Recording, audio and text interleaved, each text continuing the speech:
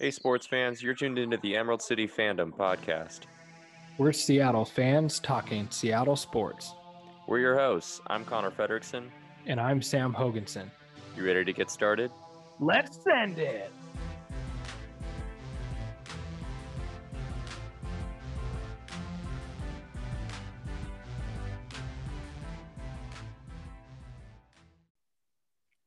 Welcome back to the pod, folks. We are here for episode 2, and we're going to be talking more Husky football today. We're going to be deep diving into this Husky defense and the depth chart on this Husky defense, where Sam and I see this defense going this year and what we expect from them. Quick note that we are now streaming on all major platforms. So wherever you listen to your podcasts, whether it be Apple Podcasts, Google Podcasts, Spotify, those are the major ones. But wherever you listen to your podcast, chances are you can find us there. So please subscribe to us and follow us. Emerald City Fandom is the name that you should type in and hit that little subscribe or follow button, and you should get notifications every time that we upload an episode. We appreciate the support, and we got a lot of great feedback from the first episode. So thank you everyone that gave us feedback, and thank you everyone that listened. Hopefully this podcast grows and grows and grows, and it's something that Sam and I can keep doing for a very long time. We're having a lot of fun with it, even just to, an episode and 30 seconds in, however long we're into this episode. So we're having a great time with it. So we really want to keep doing it and appreciate all the love and support from all you guys. We've got good content. We're saving the best for last, so you better keep listening.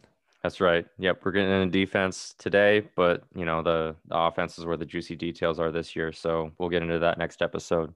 Juicy. But without further ado, we always like introducing what we're sipping on every episode. So Sam, sir, what are you drinking tonight? I'm mixing it up. Usually a whiskey guy. Going with beer today. I'll give a quick shout out to my cousin Max over in Bozeman. He goes to school at Montana State. Don't worry, he's over 21 now. He introduced me to the best beer on the market. It's called Montucky Cold Snacks. You heard that right. Montucky Cold Snacks. Listen, pretty good beer. It's the best beer, and apparently it is the unofficial beer of Montana. So if you haven't had it, check it out. And of course, one beer wouldn't do for such a fantastic podcast that we have lined up today. So I've got my backup beer sitting next to me. It's a shout out to my Uncle Kevin. He brews his own beer, more of an IPA guy. Introduced me to an IPA made by Freem, which is a really interesting name. It's actually spelled PFRIEM, Freem IPA. It's good stuff. One of those silent P's. The silent P, it'll get you. But yeah, so that's what I'm sipping on today. How about you, Connor? I am currently drinking a Manhattan, Fancy. Which is almost gone now. Yeah, super fancy. I did not have cherries, so not quite as fancy as it could be, but still delicious nonetheless. And I also have a backup drink, as Sam alluded to, and mine is a Voodoo Ranger IPA by New Belgium. Great IPA, very, very hoppy. So if you're not into hops, probably not the IPA for you. But if you are, it's a great option. All right, Sam, you ready to talk some? Not quite yet. I just need to divulge into this. Okay. Into this drink really quick. It'll help provide the audience some context into how little I know about these fancy drinks. When you said that you didn't have a cherry for a minute, and I was like, well, don't you mean olives? Martini, that's a martini, buddy. Manhattan. They're in the same glass. It's the same drink, brother. Yes. Yeah. Well, it's not actually in the same glass. Manhattan is served in a different glass than a martini, but that's okay. They look the same. I don't know. They don't. Martini is vodka or gin. Well, I'll stick to my Jack Daniels and my Montucky. Right, you're a whiskey guy, so just stick on that side of the board. All right. I'll stay in my lane. All right. I know we have a couple housekeeping items, so Connor, why don't you walk us through a couple of those that we missed on the first podcast? Yeah, we got so excited to talk Husky football that we completely missed, more so me, missed one of the key things going on in 2020 with the year of COVID is the opt-out opt out I guess choice that Option. all of these players have, and we're seeing it all across college football, but especially in the Pac-12, mainly because the Pac-12 was one of the first conferences to cancel their fall sports season. So we saw a lot of players initially react to that. Two of those players that are opting out for the Huskies and pursuing their dreams in the NFL, and we won't see them back ever, is Joe Tryon, a defensive and outside linebacker who was going to be one of the leaders and probably the main source of a pass rush this year for the Huskies, as well as Levi Onwuzurike, one of the surprises from last year that didn't come out. We were really looking forward to seeing Levi play this year one more time in purple and gold, but he has decided to opt out with the events of COVID, and he is pursuing his NFL dream. Obviously, wish those guys the best of luck, but we're going to miss them. Two other guys that are opting out of this season, but are still technically a part of the program right now. We don't know their future. They may come back next year, but they may also be retiring from football, and that is Jacob Kaiser, a tight end, who is probably going to see some playing time this year. He was likely in for a pretty major role in the offense, but he has decided to opt out. And the other is Isaiah Gilchrist. He's a defensive back that likely wasn't going to see too much of the field this year, but decided to opt out this year. And he's probably the one that I'm thinking is likely hanging up the cleats. I don't see him coming back to the program. There's just a lot of talent ahead of him, and unless he just wants to stay in school another year, I don't really see much reason for him to come back. So those are the opt-outs that are affecting the Huskies.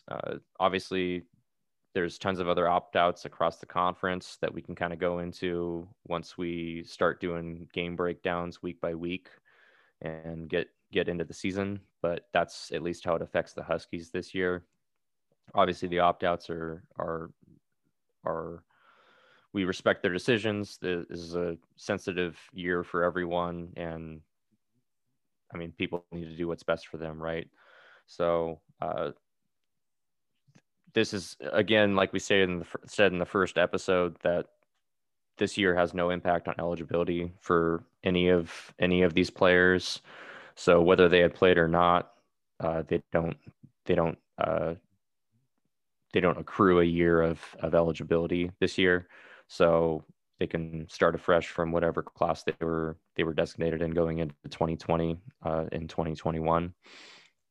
But that's kind of what I have to say about the opt-out situation. Did you have anything to add, Sam?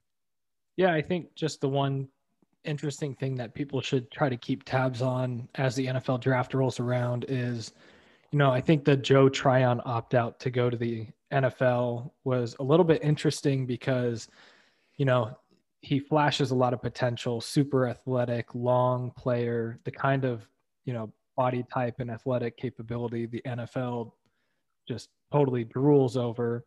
But he hasn't really put together consistent film. And so I think a lot of people had just assumed that he would come back and hopefully have a really stellar year for the Huskies and just kind of solidify himself as a consistent playmaker off the edge in a pass rushing capacity. Without that option, I mean, people were saying, if he had the season that we kind of anticipated he might have, that he would be a high-end first-round guy. Yeah, he has that potential. Likely not the case anymore, but we know how the NFL guys can get with size, speed, that physical potential aspect. So he still has a chance to get drafted higher, but it'll be something worth keeping tabs on, and it'll be interesting to see where he ends up. I would imagine he's probably not a first round guy with the lack of consistent tape he put on. Probably ends up, second, third, fourth round. I'd say Levi probably in the same realm, but it'll be interesting. Levi's probably a third or fourth rounder is my guess. Yep. Yeah, I mean, those are good points to raise, Sam. I remember at the Apple Cup in 2018, I went over to Pullman, and that's one of the first times that Joe really flashed. Yep.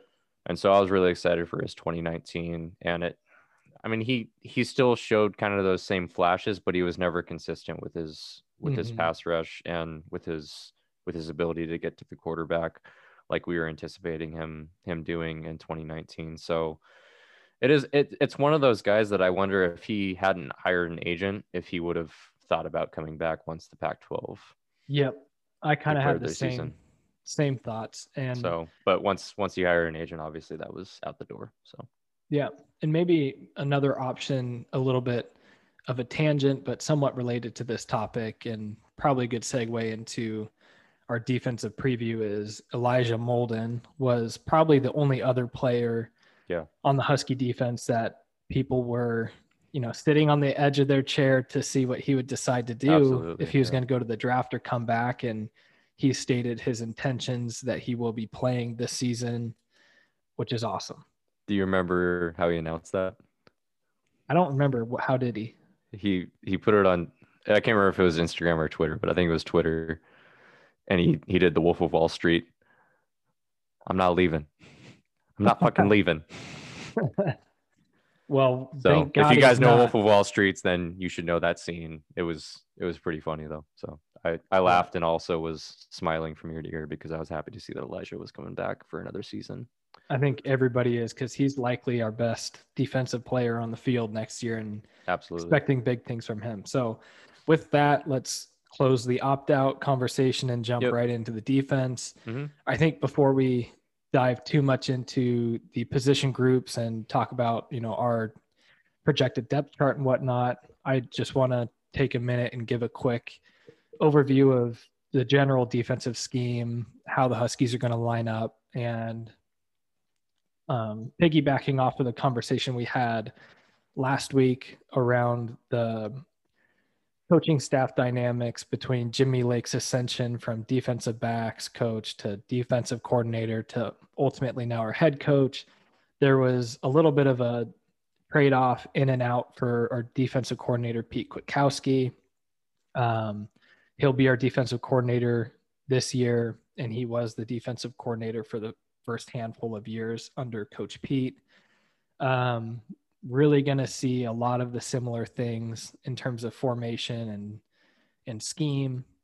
It's a very cohesive defensive staff. You're going to see us play predominantly a nickel front, which is going to be one less linebacker than your quote unquote traditional, 4-3 NFL type defense. 5 defensive backs more than you're going to get a 5th defensive back on the field.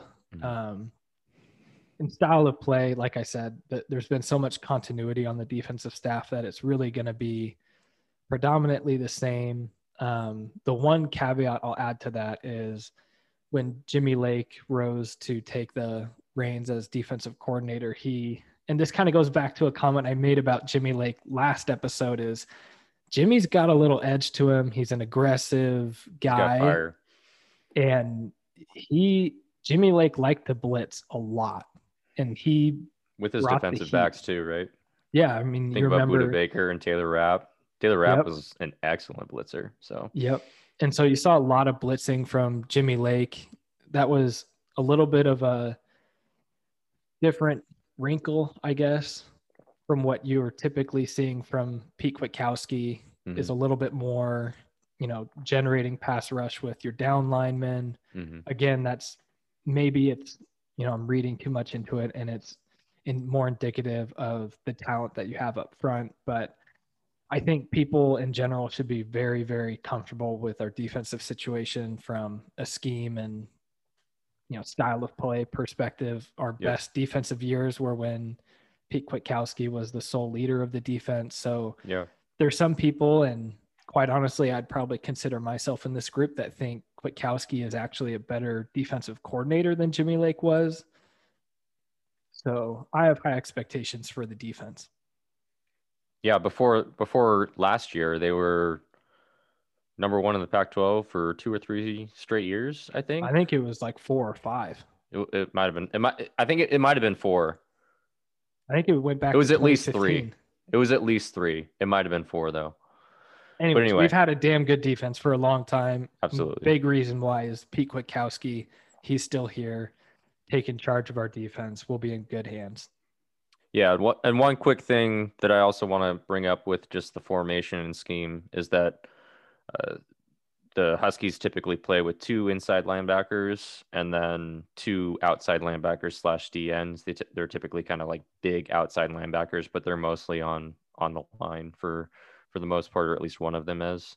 So just bringing that up real quick, just so that you get a better sense as we go position by position, how we're breaking this down. Should we get into it? Let's talk death row defense, baby. Absolutely, buddy. Yeah, I'm ready. Let's do it. You want to take it off the top, start with the DBs? Yeah, so starting with the defensive backs, we're starting at the corner position. We have two solidified starters at that position. The first being senior Keith Taylor, bigger body, longer, uh, very similar body type to your Kevin King or Marcus Peters in past years. One of those players that kind of underperformed in 2019 though, and we're looking for him to rebound this year and really have a good senior year. He was one of those players that I think we thought if he had a good junior year that he had the size to come out early, but with him not recording any kind of interceptions or any major stats like that in 2019, he's obviously back for 2020, and we're looking for big things from Keith. At the other cornerback spot, we're looking at Trent McDuffie, true freshman last year that really came on and solidified that spot earlier in the year, and had some big, just a playmaker, right? I mean, he's always around the ball when it's on his side of the field, and he's a turnover machine. He's someone that is going to intercept the ball, get his hands on the ball, pass deflections, a true cover corner in that sense. But he's also great at that, peanut punch, as Charles Tillman was known for. He caused a couple fumbles last year that were a big part of the games that he was able to do that in. So those are the two starters. Do you want to go into kind of what we're thinking are going to be kind of the backups to those guys, Sam? Yeah, for sure. So typically the way that we've seen the Huskies line up their corners in the past, similarly to what you are used to seeing with the Legion of Boom, Seattle Seahawks, they really play and stick to the side that they're on. And the Huskies like to have a really big bodied corner on one side and then more of your true corner on the other side. And so Yep. that's where, to Connor's point, Keith Taylor is going to be your bigger bodied wide receiver. Press coverage type of corner. And when you want to talk about big cornerbacks, Keith Taylor's backup this year, we think will likely be Dominique Hampton. Mm-hmm. He is a massive corner. He added like 10 pounds or something this offseason, didn't he? Yeah, he's up to like 220 plus. That's ridiculous. That's like a corner. Brandon Browner status. So if he can, assuming he doesn't, lose a step in quickness and whatnot, and he's playing effectively at that weight, I think where you're going to see big number 21 make some explosive plays is on special teams. He's going to lay the lumber coming down on kickoffs and punt coverages. So I think you'll see 21 flash a bit more. And then on the other side, honestly, is the Huskies' Swiss Army knife this year is going to be Kyler Gordon. He is a local kid from the Everett Mill Creek area. I'm a little bit biased. Shout out Archbishop Murphy. Yeah, the alma mater for me. So I've watched him play for a long time. I saw how special of an athlete he was at the high school level. And there's a reason why his nickname is Air Gordon, because he's got some bunny hops. He can get up. He's fast. He can lay the lumber as well. So, as we go through this, you're going to hear his name quite a bit because we think that he's likely going to be the main backup at possibly all five positions. So I think, we were talking off mic earlier, if anybody in that secondary goes down, we think Kyler Gordon's going to be the first person to step in, whether that's corner, nickel, or safety. So keep an eye out for him. He'll be wearing number 2, which is a special number for the Huskies. It's been a long time retired number for the all-time great Chuck Carroll. And it's kind of like an honor for, a good teammate, somebody that's really good in the classroom, has high integrity. And so he'll be changing his number. I think he was 19 before. He'll be number 2 this year. So watch out for that number flying around. And like we said, that could be corner and it could be nickel, but I think Connor's going to let you know who's playing nickel. And he's not going anywhere. He's going to be the best player on the field. Yes, we talked about him earlier. That's Elijah Molden, folks. This guy is probably one of the contenders for Defensive Player of the Year in the Pac-12. One of those guys that just pops, like he stands out not only just with the statistics, but when you watch film of this guy, like he just looks like a different style of player. Like he's that big of an impact and that much of a playmaker. He's everywhere. He like, I remember watching both the Apple Cup last year as well as the bowl game against Boise State, and he was easily the best player on the field both times, both of those games. So he really came on strong at the end of last year. So we're really expecting big things from Elijah. He's obviously a huge leader on this defense and someone that has NFL talent. And he's one of those guys that just bleeds purple and gold, which I love because his dad went to Oregon. So that's right. You got to rub that in a little bit. And, the fact that we were able to get our hands on Elijah, highly recruited, and didn't honestly really come on until, the last couple of years. And really, really expecting big things from Elijah this year. I mean, wouldn't you agree, Sam, that he's probably top 3 or 4 as regarded as far as looking forward to this season in the Pac-12 on the defensive side for Defensive Player of the Year? Absolutely. I think one of the things that really makes Elijah Molden a special player, you can think about Budda Baker to a certain level in terms of just football IQ. Mm-hmm. He's just a straight up football player. He knows how to play the game. He feels the game. And when I say feel the game, a great example of that was in our game last year against USC. USC was driving down the field at a pretty pivotal point in the game. They, drove down to probably inside our 10-yard line, ready to score to either bring the game within reaching distance or potentially take the lead. I don't remember the exact score at the time. And they were throwing a slant route to their go-to receiver, Michael Pittman, who's in the NFL now. Mm-hmm. And Elijah Molden, I think, was supposed to be playing a zone out into the flat. And I think he was just reading the quarterback's eyes and drifted inside and snatched the ball and pretty much sealed the game. And so that was such a key play in that game. Yeah, it was a huge play. And that's just an example of the kind of player that he is. He's a clutch player too. He might not wow you with his size or speed, but he just has a feel for the game that he is. That instinct. More often than not, you're going to find number 3 in the right place at the right time. Really sets him apart. So yeah, definitely expecting big things from Molden this year. Yeah, similar to McDuffie, he's just a playmaker, and he's always around the ball. Really good at causing turnovers and just making plays, around the ball. Tackles for losses, he's great at that too. He's good at getting in the backfield. So really excited to see what he does for his senior year.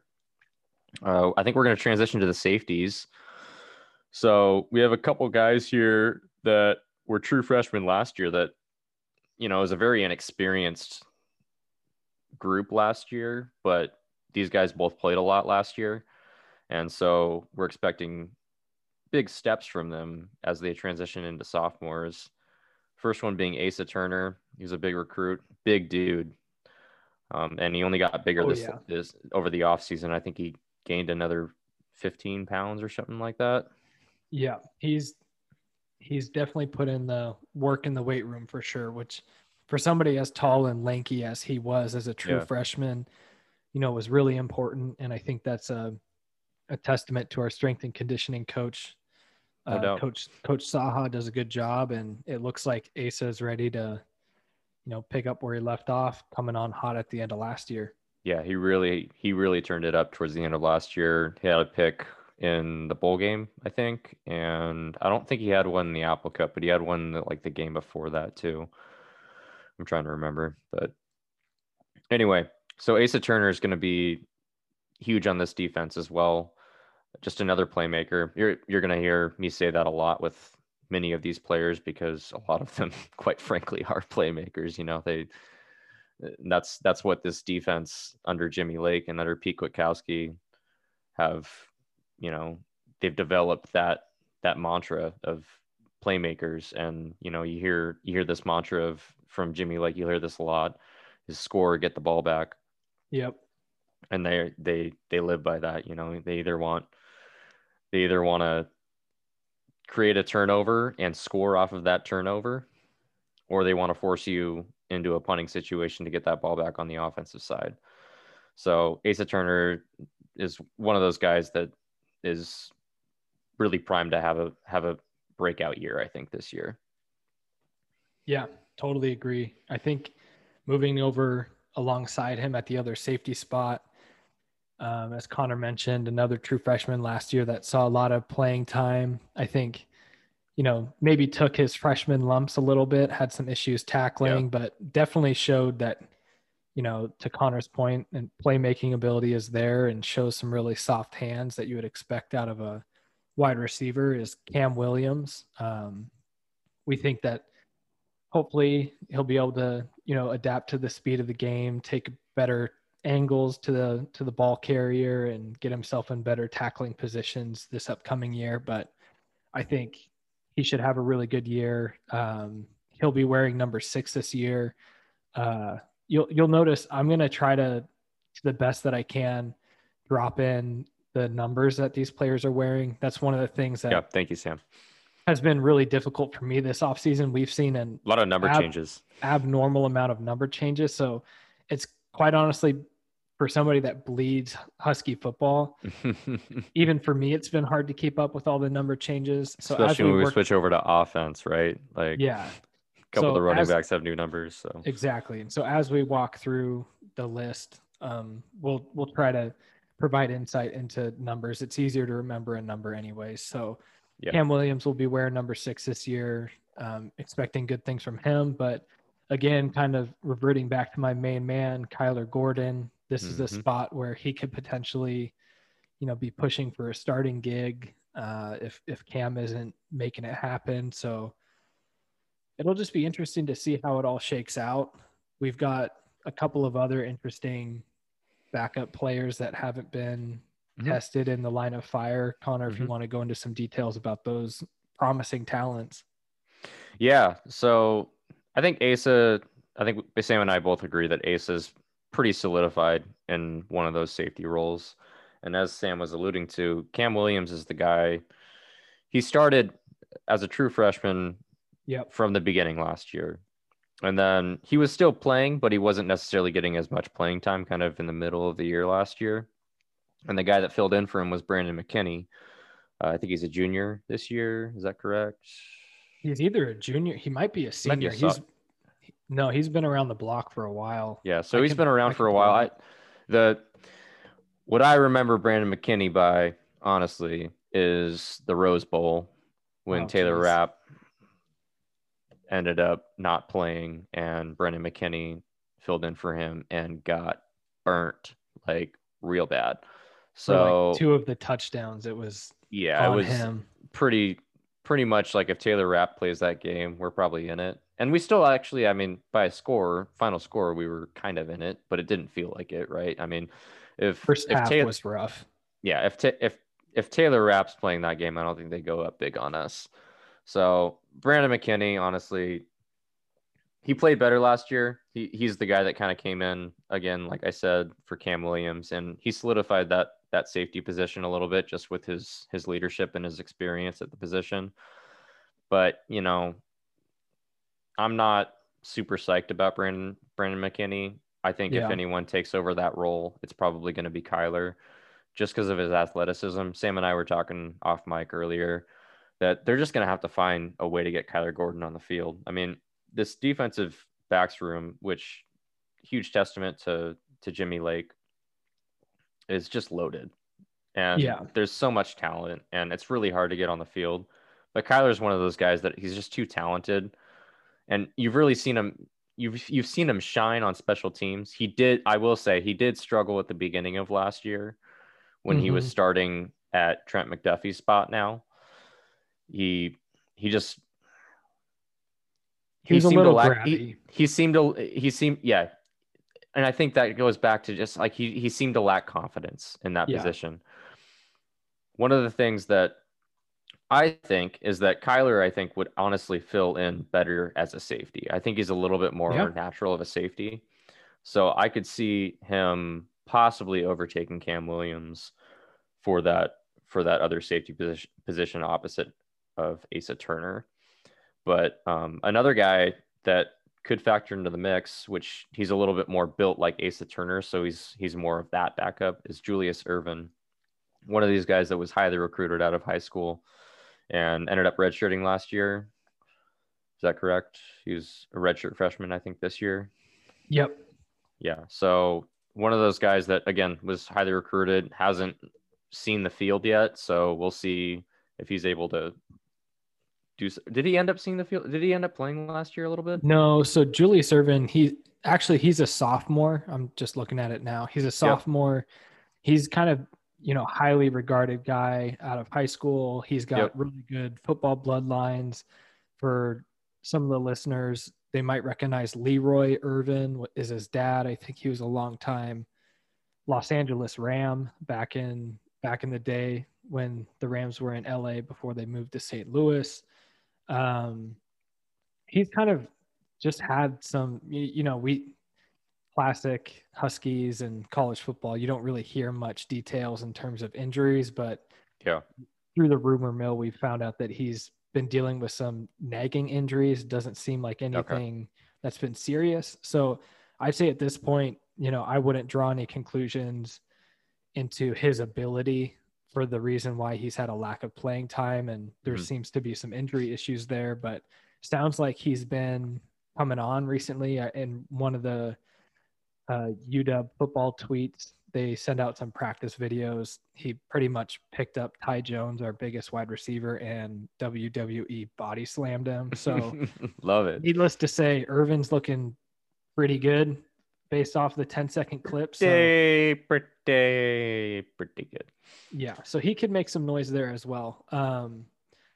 So we'll see. I mean, like Connor said, it's a loaded defensive backfield. It'll be interesting to see how people shake out. Going back to, we were wondering what Brandon McKinney is. He's actually a senior, so it could be a pivotal year for him. Yep. Maybe he proves us wrong. Yeah. I mean, he's got physical ability. He's a big guy, and he's been solid. He's honestly been solid. I can't get the Rose Bowl out of my head, so I'm just a little biased. That was a bad look. And then it's one of those things that like Peyton Henry was great last year, but because he missed a game-winning kick against Oregon in 2018, dead to me. We don't need to be reminiscing on all these losses, Connor. I'm going to cut you off right there. We're none more. Do we want to talk about Alex Cook at all, or do we just kind of want to brush him by? Converted receiver. Yeah, I think he's probably, in a athletic, similar role as McKinney. It just doesn't seem like in a loaded secondary that he's going to have a significant impact. One of the things I do want to touch on, again, going back to my main man, Kyler Gordon, before we move on from this position group, is I really like the point that you made, Connor, about he's just such a special talent, and we need to find a way to get him on the field. And it's it's honestly ridiculous that he's not starting. He would probably start on every other Pac-12 defense somewhere in the backfield. Cal would be the only exception maybe, but pretty much. Yeah, maybe. So I think one of the places we might see him on the field where he can make some noise is in the return game on, fielding kicks and punts. So I've seen him, again, going back to high school, I've seen him do some pretty crazy ass things with the ball in his hands. So I'm hopeful that he takes that position. I'm really glad you brought that up, Sam, because we have we've seen reports from all the reporters this offseason and fall camp just saying how Kyler Gordon's going to play a role in this team. And he's the best athlete on the team, hands down. Yep. And if you haven't, folks, check out the UW football Instagram. I believe it's UW_football. And check out this photo of Kyler Gordon leaping for, I believe, an interception or some kind of the deflection, whatever. He's playing defense and he's leaping in the air. And I'm not understating this. He's like probably 4.5 feet in the air. Yeah. I mean, basically go to the Instagram and look for a photo that looks like Superman. And that's the one we're talking about. That's Kyler Gordon. You're not going to miss it. Again, Air Gordon is his nickname for a reason. I think at the Husky mock combine where they put the current players through, your NFL combine drills, vertical, 40-yard dash, bench press, things like that. Mm-hmm. I think they recorded him at 42.5-inch vertical, which is an elite vertical for basketball players, let alone football. I might have been overstating 4 feet, but like, I'm just saying, like it looked like that. So yeah, check it out.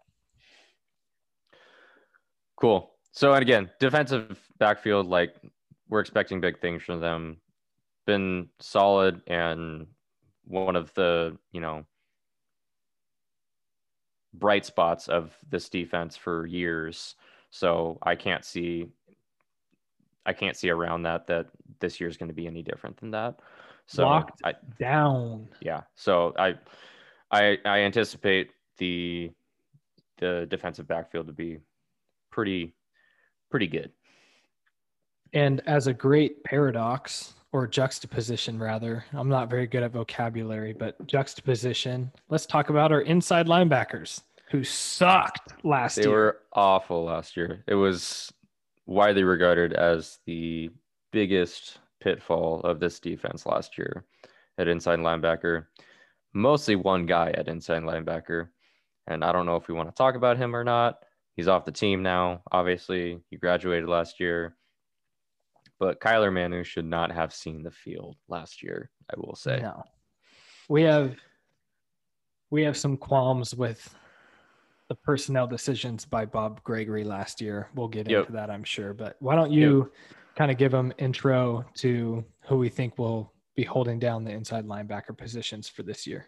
Yeah, so as you mentioned, Bob Gregory is the linebackers coach, and he had an interview last week, and not surprising that he listed Eddie Ulofushio and Jackson Sermon as the two guys that he expects to probably start at those inside linebacker roles. Eddie is one of those guys that you gotta love, right? I mean, he's one of those walk-ons. Last year, he was awarded scholarship this last offseason in the winter. So just one of those players that just has grit, which the position was lacking, obviously, earlier in the year.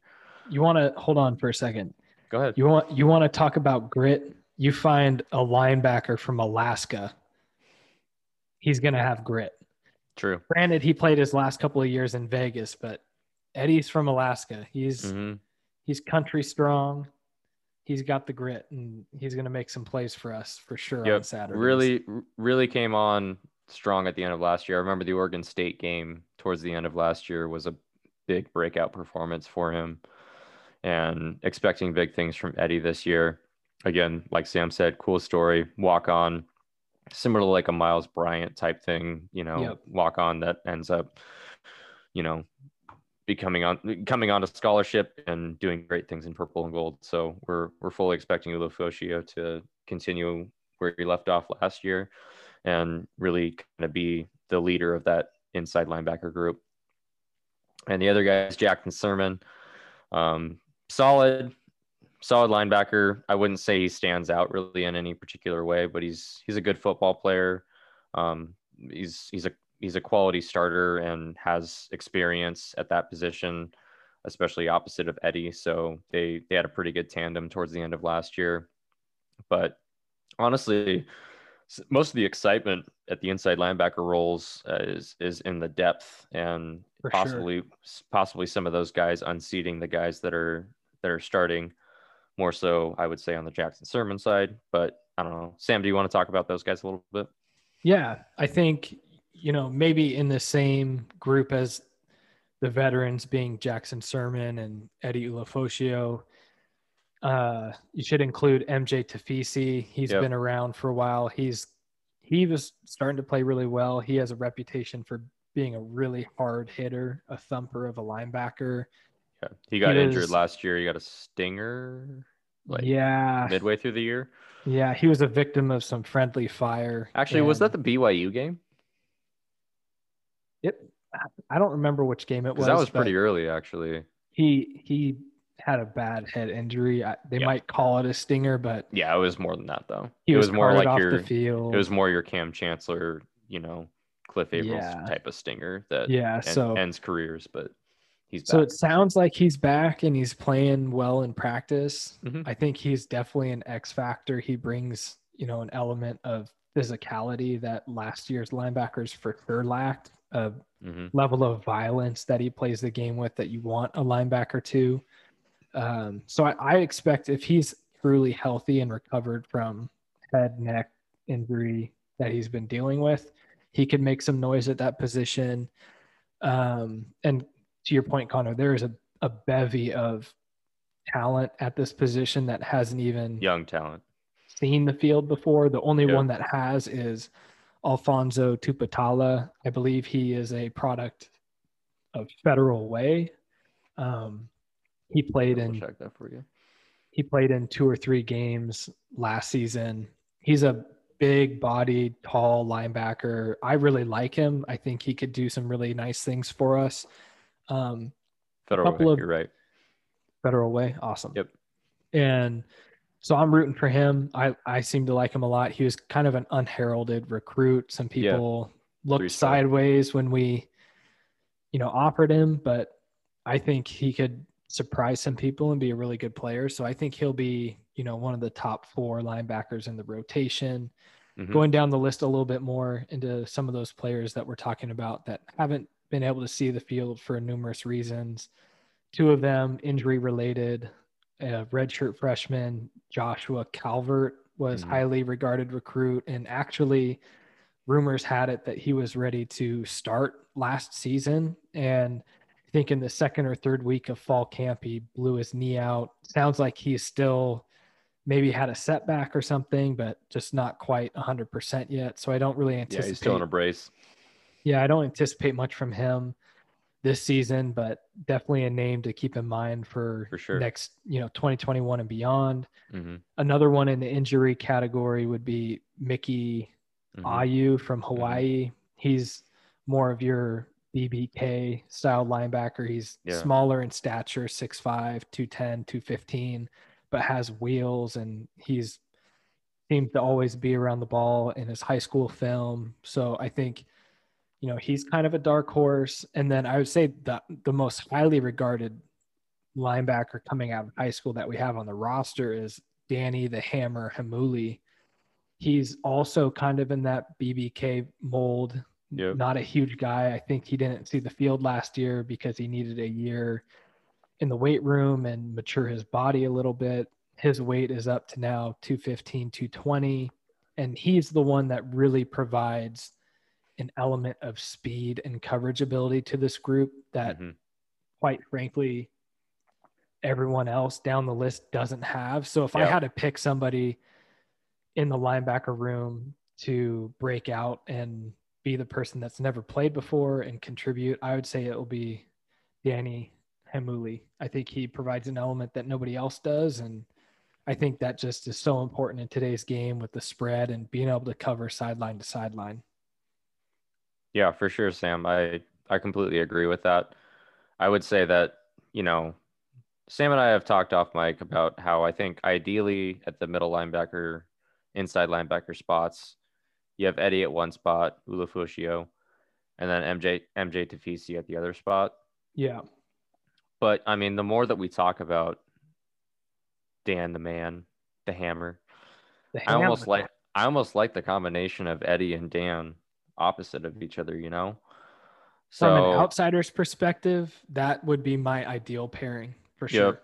So we'll see. We'll see what happens. I mean, obviously these guys got to prove it, and it's not just us fans that decide this stuff. It's ultimately the coach's decision. So they got to really impress the coaches in fall camp, and especially once they get on the field. One of the things that I do want to bring this up, Sam, is one of the things that I've noticed is a trend from this coaching staff is at when these inexperienced players are brought up, that's one of the things that they harp on is the fact that they need to prove it on Saturdays, you know.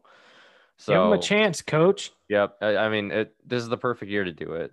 These guys have nothing to lose from an eligibility standpoint. I understand, you know, the risks of this season and everything. Like I want to be, you know, sensitive to that, but at the same time, you know, these guys, this is the perfect year to do this. They have no eligibility concerns this year. You might as well, you know, give them a chance out there, especially if there's a game that we're way up or God forbid way down.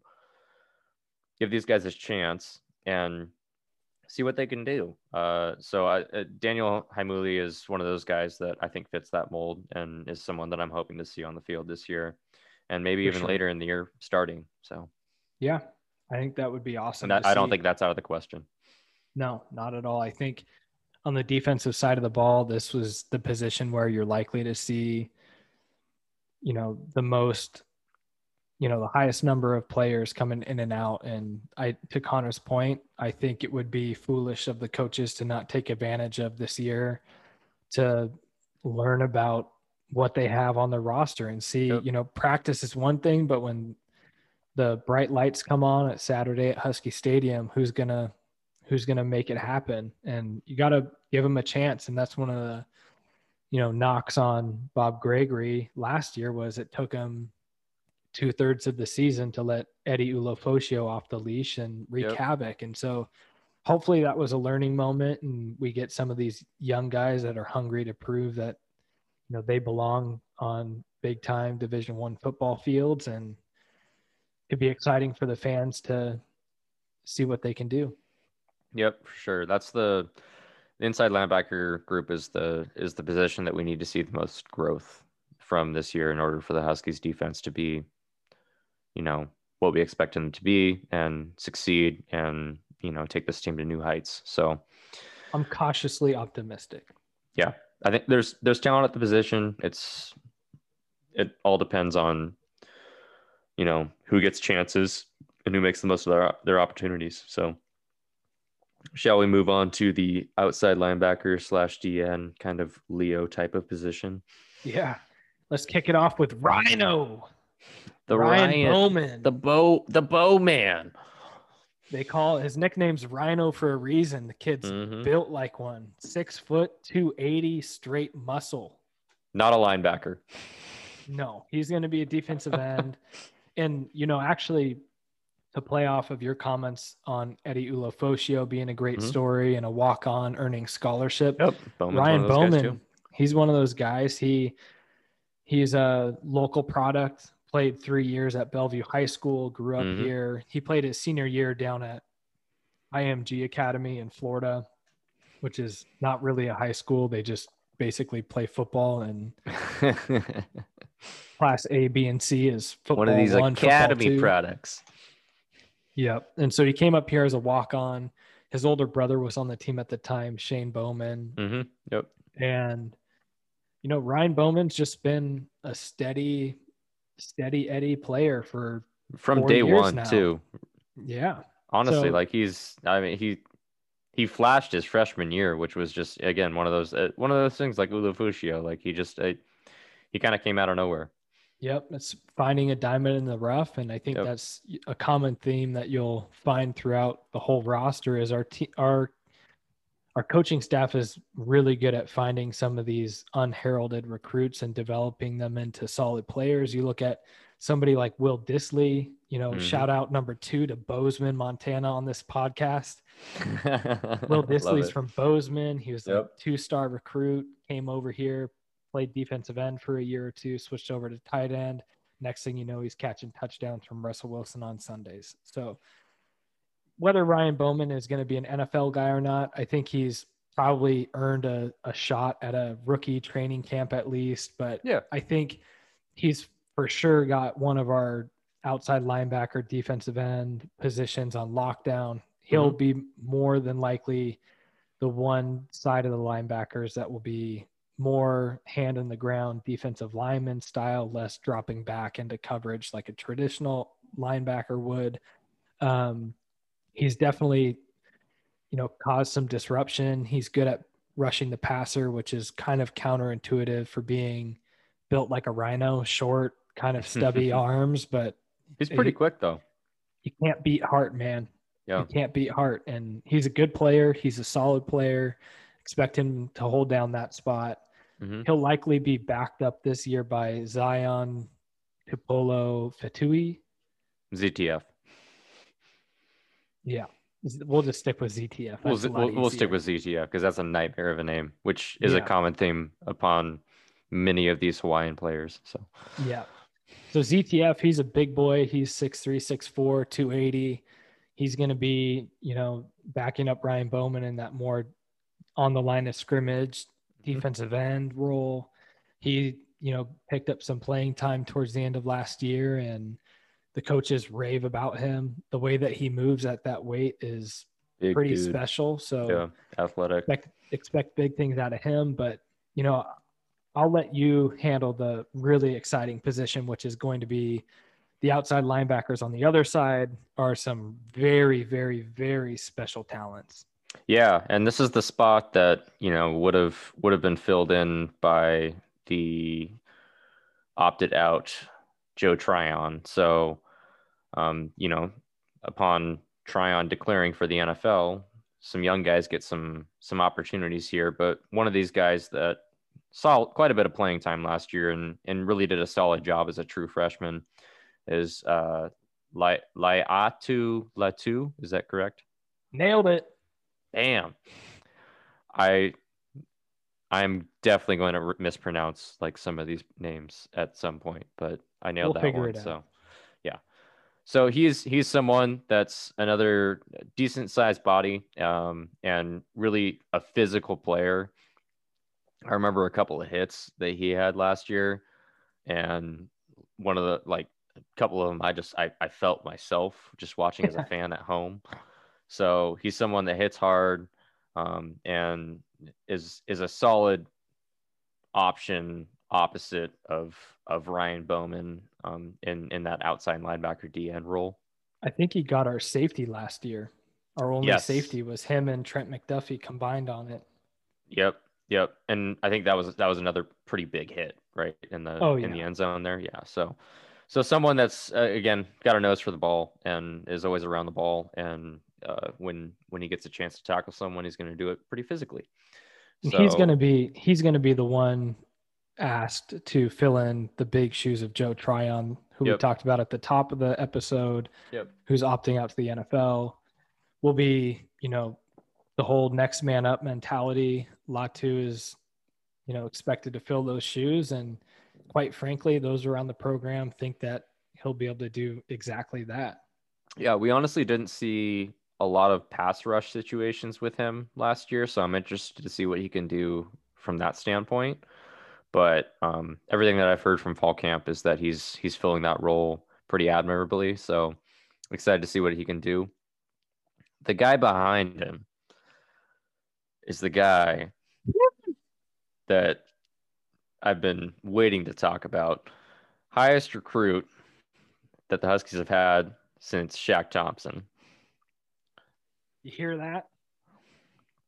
Which I hear he plays on Sundays, and is a pretty good linebacker for the Panthers. So $54 million contract, no big deal. Yeah, not a big deal. Kind of good. Yeah. So anyway, the guy I'm talking about is Savell Smalls. And this guy's Where's he from? Garfield. Homegrown hero. That's what you call him. Yep. So I remember there was a big recruiting push on this guy, and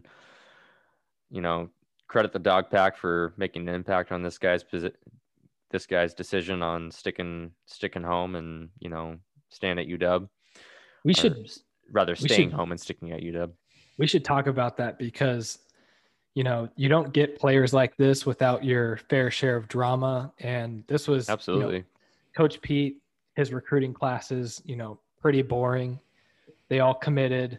They honored their commitment. Mm-hmm. Before signing day, you already knew what the class was. Everybody signed as soon as possible. It was a done deal, no drama. Coach Pete Yep. is no nonsense, no drama kind of guy. OKG. Savell Smalls, He wants his guys to recruit like their junior year, right? yep, Or like commit Savell their junior year. Smalls brought the drama. So Yep, he basically, did. for those that don't know, you know, being a hometown guy, we knew that the Huskies, or I guess we didn't know, but we all assumed that the Huskies would be in the running up until, the finish line in the recruitment for his choice. And it must have been in the springtime before his senior season. He came out Mhm. with his top 6 schools.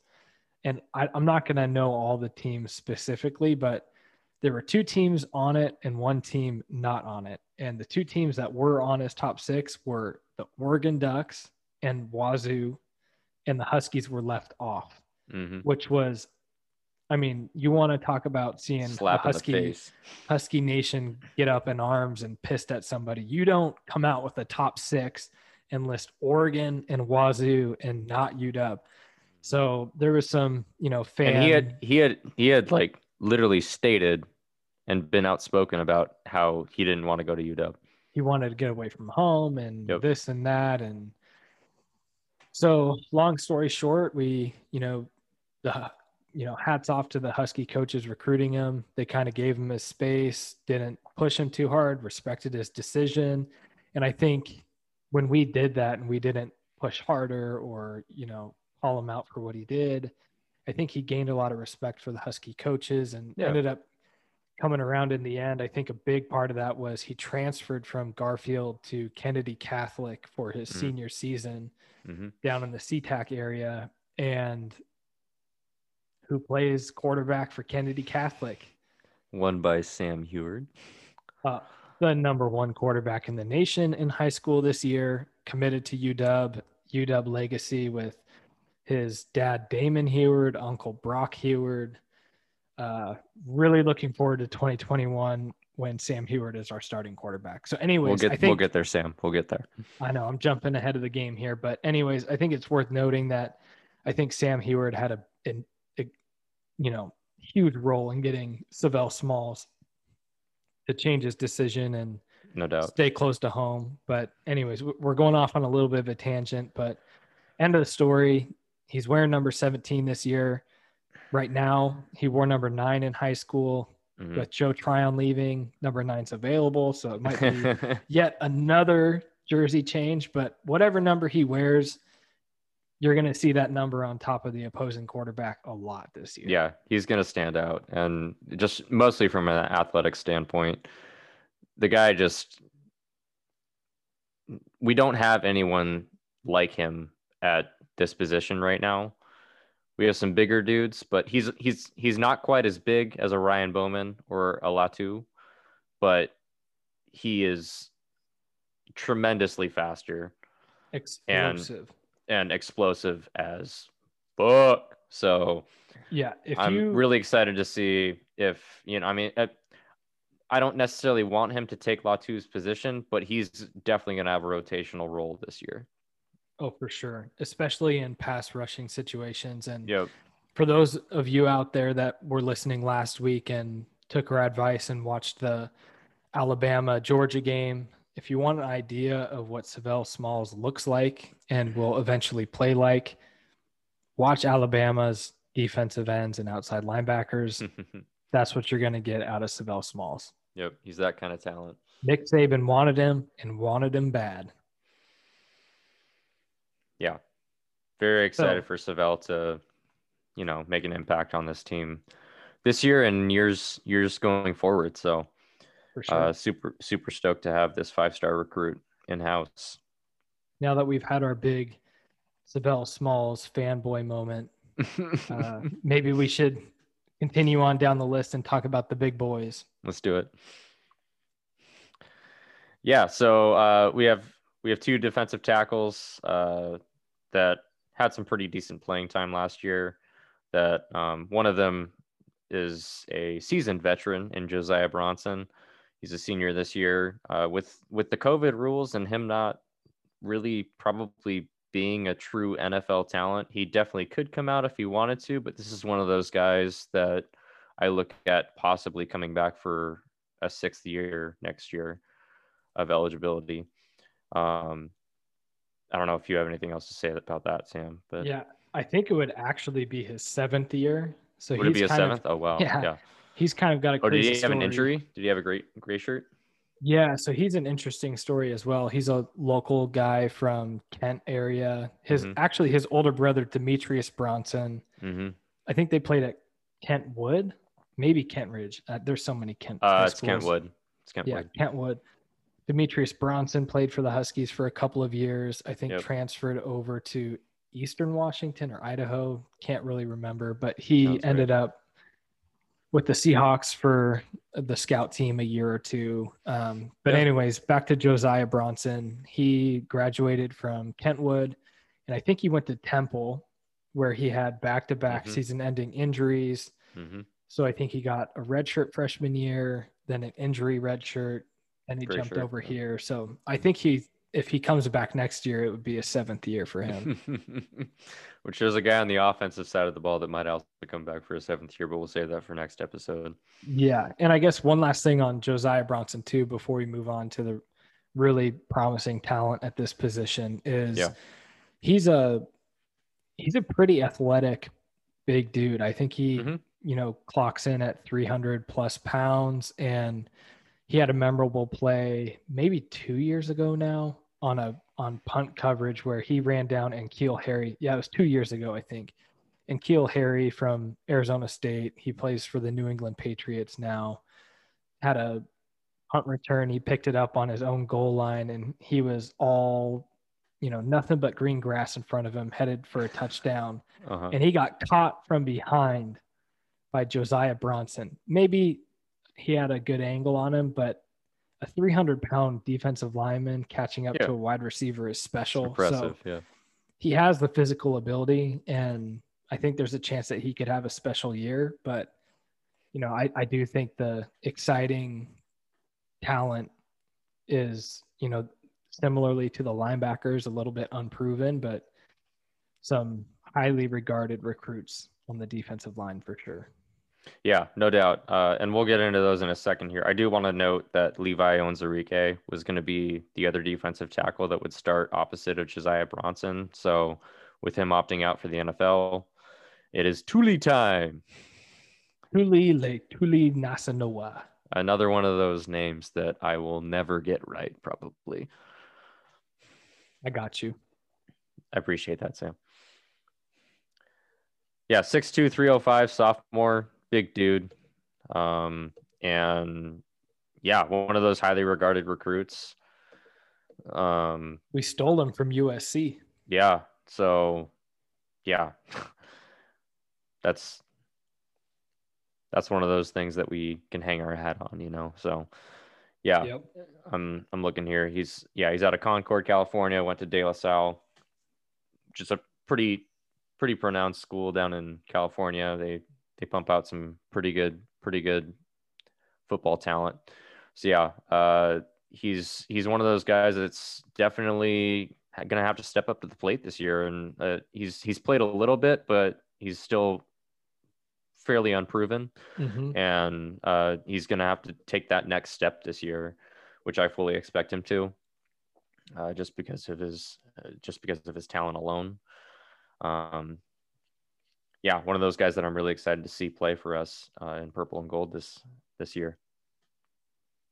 Yeah, for sure. And in the past, when he has seen playing time, he's generally been partnered with his teammate Sam Taimani. They came in the same class, and Sam Taimani is a big man. If Ryan Bowman is a rhino, we should be calling Sam Taimani a fucking elephant.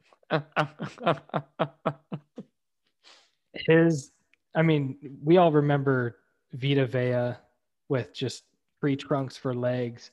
Yep. Sam Taimani is of the same stature, same build, really athletic. Get well soon, Vita. I know, get well soon, Vita. But yeah, Sam Taimani is another guy. He's probably the third man in that rotation for now. Wouldn't be surprised if, and again, going back to the general scheme and formations that we play, the defensive linemen under Pete Kwiatkowski have been known to more or less be used in a hockey shift pattern where you'll see two players usually come on and off, substituting a lot, keep fresh legs on the field. So Sam Taimani is going to be a name that you'll see on the field quite a bit. And then really those are the top three, somewhat proven players, and Leituli Nasanoa, Josiah Bronson, Sam Taimani. Everyone behind them is redshirt freshmen or true freshmen. And I think there's up to debate who of that, redshirt freshman group is going to take that fourth spot. I think Connor and I are both pretty excited about Jacob Bandes. He, had a great senior year in high school, went to a lot of the all-star games and performed extremely well against the top linemen in the country. He was slated to contribute a little bit last year. He had a, emergency operation for appendicitis right as the season came along. And that kind of seemed to be just enough of a setback for him that he more or less took a medical red shirt last season, but he is fully healthy again. I expect big things from Jacob Bandes. And then in that group, the other highly regarded recruit that we got from Hawaii is Fa'atui Tuatele. He is a special talent. He's also kind of been dealing with a little bit of a nagging injury. I think he has a partially torn pectoral muscle, and our training staff decided to go the route of rehab instead of surgery. So hoping that that was the right choice and that he's rehabbed and he's at full health. And if he is, between Fa'atui Tuitele and Jacob Bandes, one of the two of them is going to be, I'd expect both of them to be in the rotation, but one of those two is going to cement themselves as the fourth player. No doubt. Yeah, absolutely. Yeah, it's going to be exciting to see how this is alluding to kind of, and going back to what we were saying in the first episode, as far as just the size, and athleticism of this team is on another level.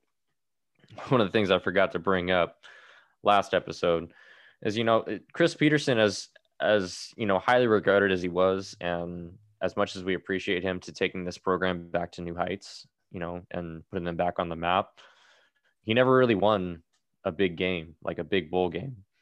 And, those kinds of games, when you're going up against an Alabama or a Penn State, a lot of those SEC and Big Ten schools in these major bowl games, a lot of that comes from, the size and athleticism that you have on that, on that defensive front and, the offensive front as far as just the lines go.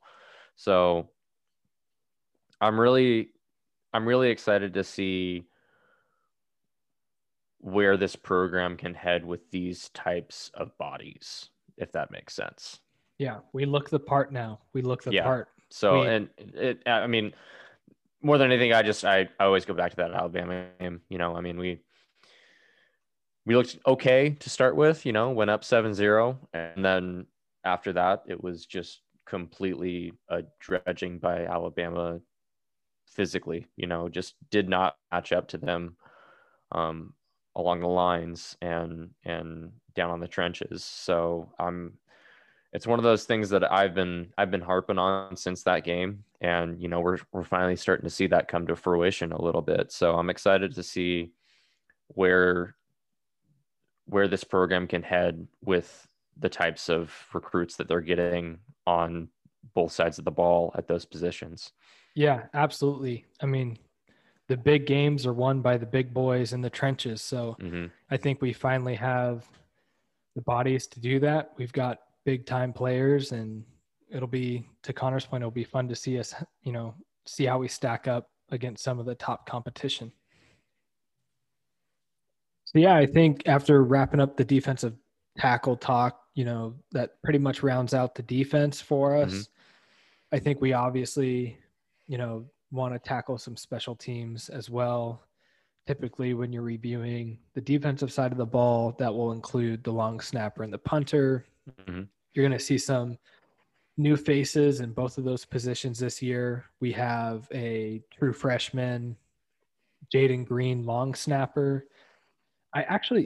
Is he a true freshman or was he a junior college transfer? That's a good question.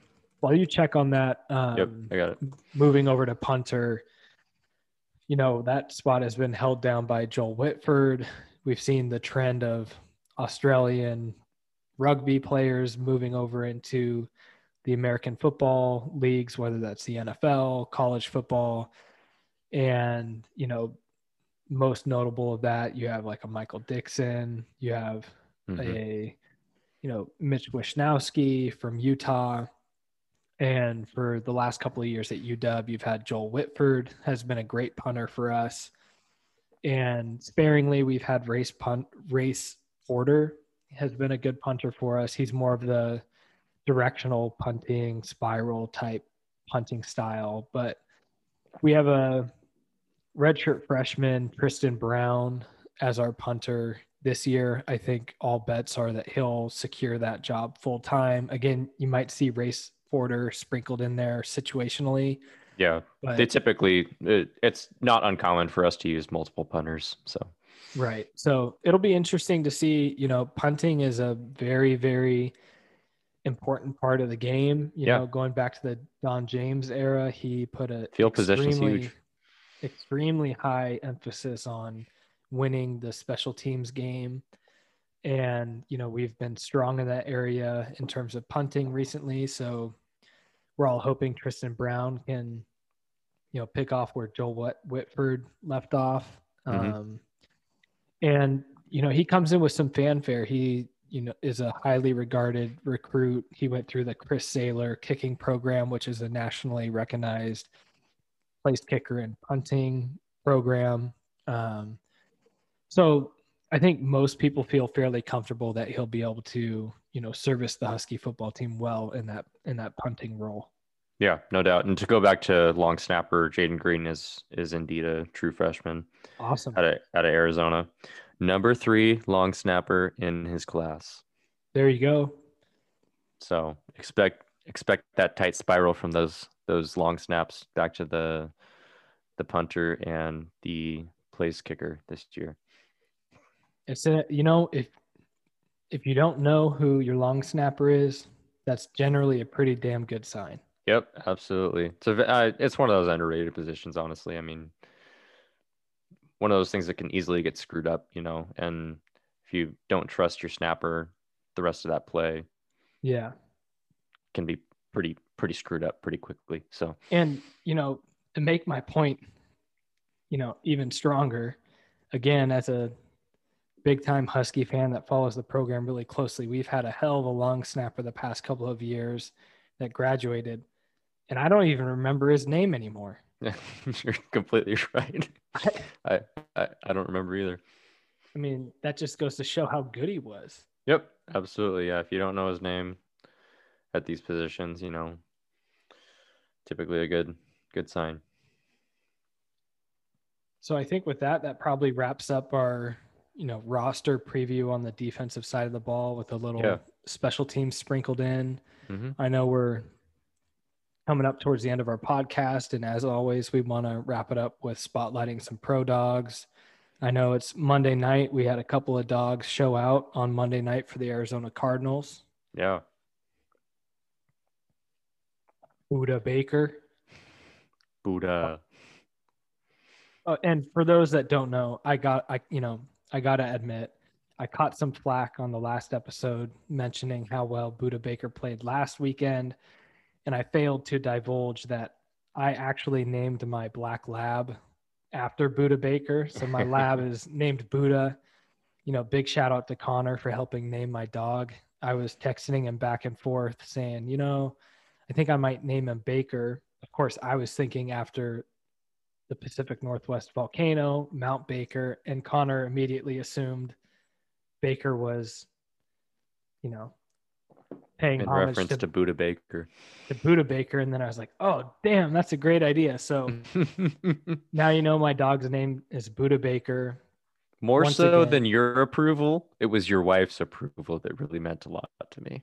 she was excited about it. And he's a good dog. He's He's a good dog. I think he's 7 months old. He's, in his terrible teenage years, he likes to push the boundaries. But anyways, getting Good us dog. back on track, Buda Baker had another hell of a night tonight. Yeah, he did.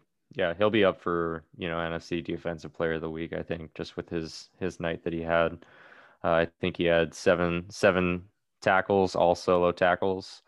He had a couple pass deflections. He had a sack and he had an interception, which I guess was his first interception in the NFL, which I read, but I don't believe. But No, I totally believe it. He was catching flack last year for being, a great safety, but his knock last year was he didn't come up with a pick. So yeah, I'm glad he got that monkey off of his back. Maybe he should play with a club of a cast on his hand more often. right. And might I note that Cardinals recently suffered a big injury to their star outside linebacker / rush end, Chandler Jones. So with Chandler Jones gone for the season, they're going to really be looking at Buda to be that playmaker on defense, as well as at the corner position with Byron Murphy, who, if you want to talk about him a little bit and his performance tonight too. Yeah, I don't have the stats in front of me, but I think he had upwards of 6-7 He had tackles or so. eight total tackles with 7 solo. Yeah. I mean, that's just a great performance from a corner position. I think he had another pass deflection or two as well too. So he's really starting to make a name for himself at that position for the Cardinals. Yeah, and to carry on, DBU, University of Washington, we've already highlighted Buda Baker at safety, Byron Murphy at corner, making things happen for the Arizona Cardinals. Sidney Jones also, he's kind of had a little bit of a rocky start to his NFL career. He didn't really stick with the Philadelphia Eagles. He made the move over to Jacksonville Jaguars this season. And last week we spotlighted him with the interception. This week he had a big pass breakup, a couple of tackles. Seems like he's really carving out a role for himself there. Mm-hmm. Yet another defensive back, Taylor Rapp, got his second start of the season, led the Los Angeles Rams in tackles. I think he had 9. And then the guy that's carrying the torch for the Pro Dogs this year, I'll let you, Connor, go all gas, no brakes. That's right. Yeah.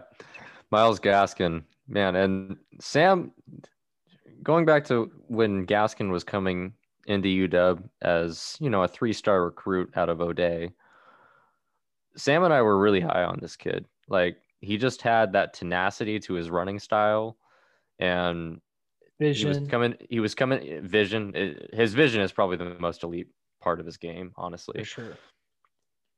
And he's just crafty, at that running back position, and he's really starting to carve out a role in this Miami Dolphins offense that is overperforming, honestly. So I'm excited to see Gaskin carve out a role in that offense and really start to make a name for himself. He had, I think, 22 touches for about 126 yards this last week. He had like 18 carries for 91 yards, averaging 5.1 per carry. So, albeit against a very lowly Jets defense, but suffice to say, he's really starting to come on for the Dolphins. And they were in the. I will say that the Dolphins were in the Le'Veon Bell sweepstakes this last week when he got released by the Jets. And fortunately for Gaskin, the Le'Veon Bell ended up choosing to go to the Chiefs. But I think he kind of took that a little bit personally that the Dolphins were looking to possibly replace him. So I hope that he's able to take that and manufacture that into some good production over the next 10 weeks of football. For sure. He's proven to be, a major contributor for that offense in all facets of the game. He carries the rock. I don't think he's fumbled once yet. That's been, you look at his Husky career, you'd be hard pressed to tell me an exact example of one of his fumbles. I think he fumbled 3 times. I think in 3 his times in his career. entire Yeah. career. He carried the ball 900 times and he Yeah. fumbled Unreal. three, which is Unreal. ridiculous. He catches the ball well out of the backfield. He's a much better pass blocker than his, size and stature would Yeah. suggest. So Yeah, he's definitely undersized for that, but he does a admirable job at pass blocking. So he's just an all-around football player. And yep. you talk about a Buda Baker, or at the top of the show we were talking about Elijah Molden. There are some guys that just know how to play the game, and Myles Gaskin is certainly one of those. No doubt. I do really quickly need to touch on the fact that the Seahawks had multiple chances to grab Buda Baker. Oh, And who did we end up with? Do you remember in the second round that year? was it Marquise Blair? Nope. Think earlier. Who's it? Never played a snap for the Seahawks. Delano Hill? Malik McDowell. Oh no, the ATV accident guy. You go back and look at that draft, and I believe it was like, was that the same draft that Sidney Jones declared Yeah, to? and Kevin King. And it was Kevin King. So Kevin King went 33, I think, to the Green Bay Packers. Yep. And I believe we picked 35 and we got Malik McDowell. And 36, I think, was the Cardinals. And it was the pick right after that Buda Baker was snatched. Big time mistake. I'll give most of the credit to Pete Carroll and John Schneider. They've had some good drafts, but Yep. that one hurts. That one aged like sour milk, man. Yep, that one hurts. And obviously very biased, we love our Husky talent, especially in the defensive backfield. And I mean it made a lot of sense, too, like to go young at that position and be a natural replacement for Earl, but probably couldn't have seen, all the shenanigans that went on with Earl, and we'll save that for another episode. But you know, all the shenanigans that have happened with Earl, we couldn't have seen that coming. And but good for Buda. He's really making a name for himself down in Arizona and having a lot of success down there. He was a Pro Bowler last year, I believe, right? Yep, for sure. And I mean, he's off to an outstanding start to this season and looking like an All-Pro. Yep. I mean, he even cracked the NFL top 100 players last season. I think he came in around in the 90s, and the way the season's going so far, I'd expect him to, potentially jump into the top 50. Yep. So you'll hear a lot of Buda Baker talk this year, so long as he's, quote unquote healthy. And along with all of these other NFL dogs, we're excited to see what they do this year in the NFL. But yeah, I think with that, we're probably going to wrap. Let me just double check my notes here to make sure I'm not missing anything. But yeah, I don't think there was anything else that we really needed to touch on, unless you had anything else to say, Sam. No, I think that pretty much, brings us to the end of episode 2. Just another week of pro dogs making it happen in the NFL. I think that trend will continue. And looking forward to next week. We'll go through our offensive preview in a fairly similar format. And that's going to be a juicy episode. So make sure a lot of intrigue on that offensive side. For sure. Make sure to very key positions. So please tune in next week. Absolutely. Hit that subscribe button, follow us, make sure you get the update for when next week's episode gets posted, because there's going to be a lot of exciting things that we'll be touching base on in the next episode. So stay tuned. And again, thanks for listening, and we would love to hear your feedback. So please, text us, call us, use the messaging system on Anchor. We'd love to hear from you. We want to make sure that we're talking about the topics that you want to hear about. Yeah, no doubt. And shout out to Mama Jules, Sam's mom, left us a very, very nice message after our first episode. So thank you for the kind words and words of encouragement. Means a lot. So Thank you, Mama. She's a big fan. Yes. Our biggest, probably. So. Probably at this point, the biggest. Yeah. Cool, man. Yeah. Well, I'm excited to talk some offense next week, and yeah, before you know it, it's gonna be Cal game week right after that. So, essentially, how we see this going is we're gonna talk offense next week, and then the week after, we're looking at Monday night recordings and Tuesday morning uploads. So that following week is going to be Cal game week, and we'll do kind of a prediction style episode. We're thinking about possibly doing 3 uploads that week of Cal game week.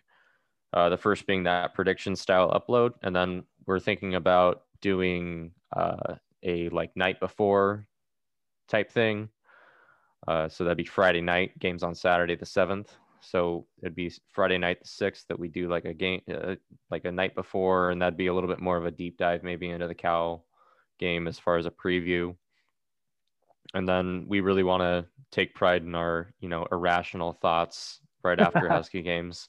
So it's gonna be raw emotional reactions. We're gonna be doing some raw emotional reactions to each of these games. So I think a normal week once games start are going to be 2 uploads for Huskies. One being that raw, rational thoughts and post game reaction every week, and we'll try to record that shortly after the game, and then more of a coming to our senses and more rational style of reflecting upon the previous week and looking forward to the next week, kind of a midweek episode. Yep. But like Sam said, we want to hear your feedback, and we do want to talk other sports. So if you guys want us to talk Seahawks, please let us know. Give us feedback, comment, and yeah, we really look forward to all that stuff as we continue to grow this podcast. And until then, pick up some Montucky cold snacks. And go Dogs. Go Dogs.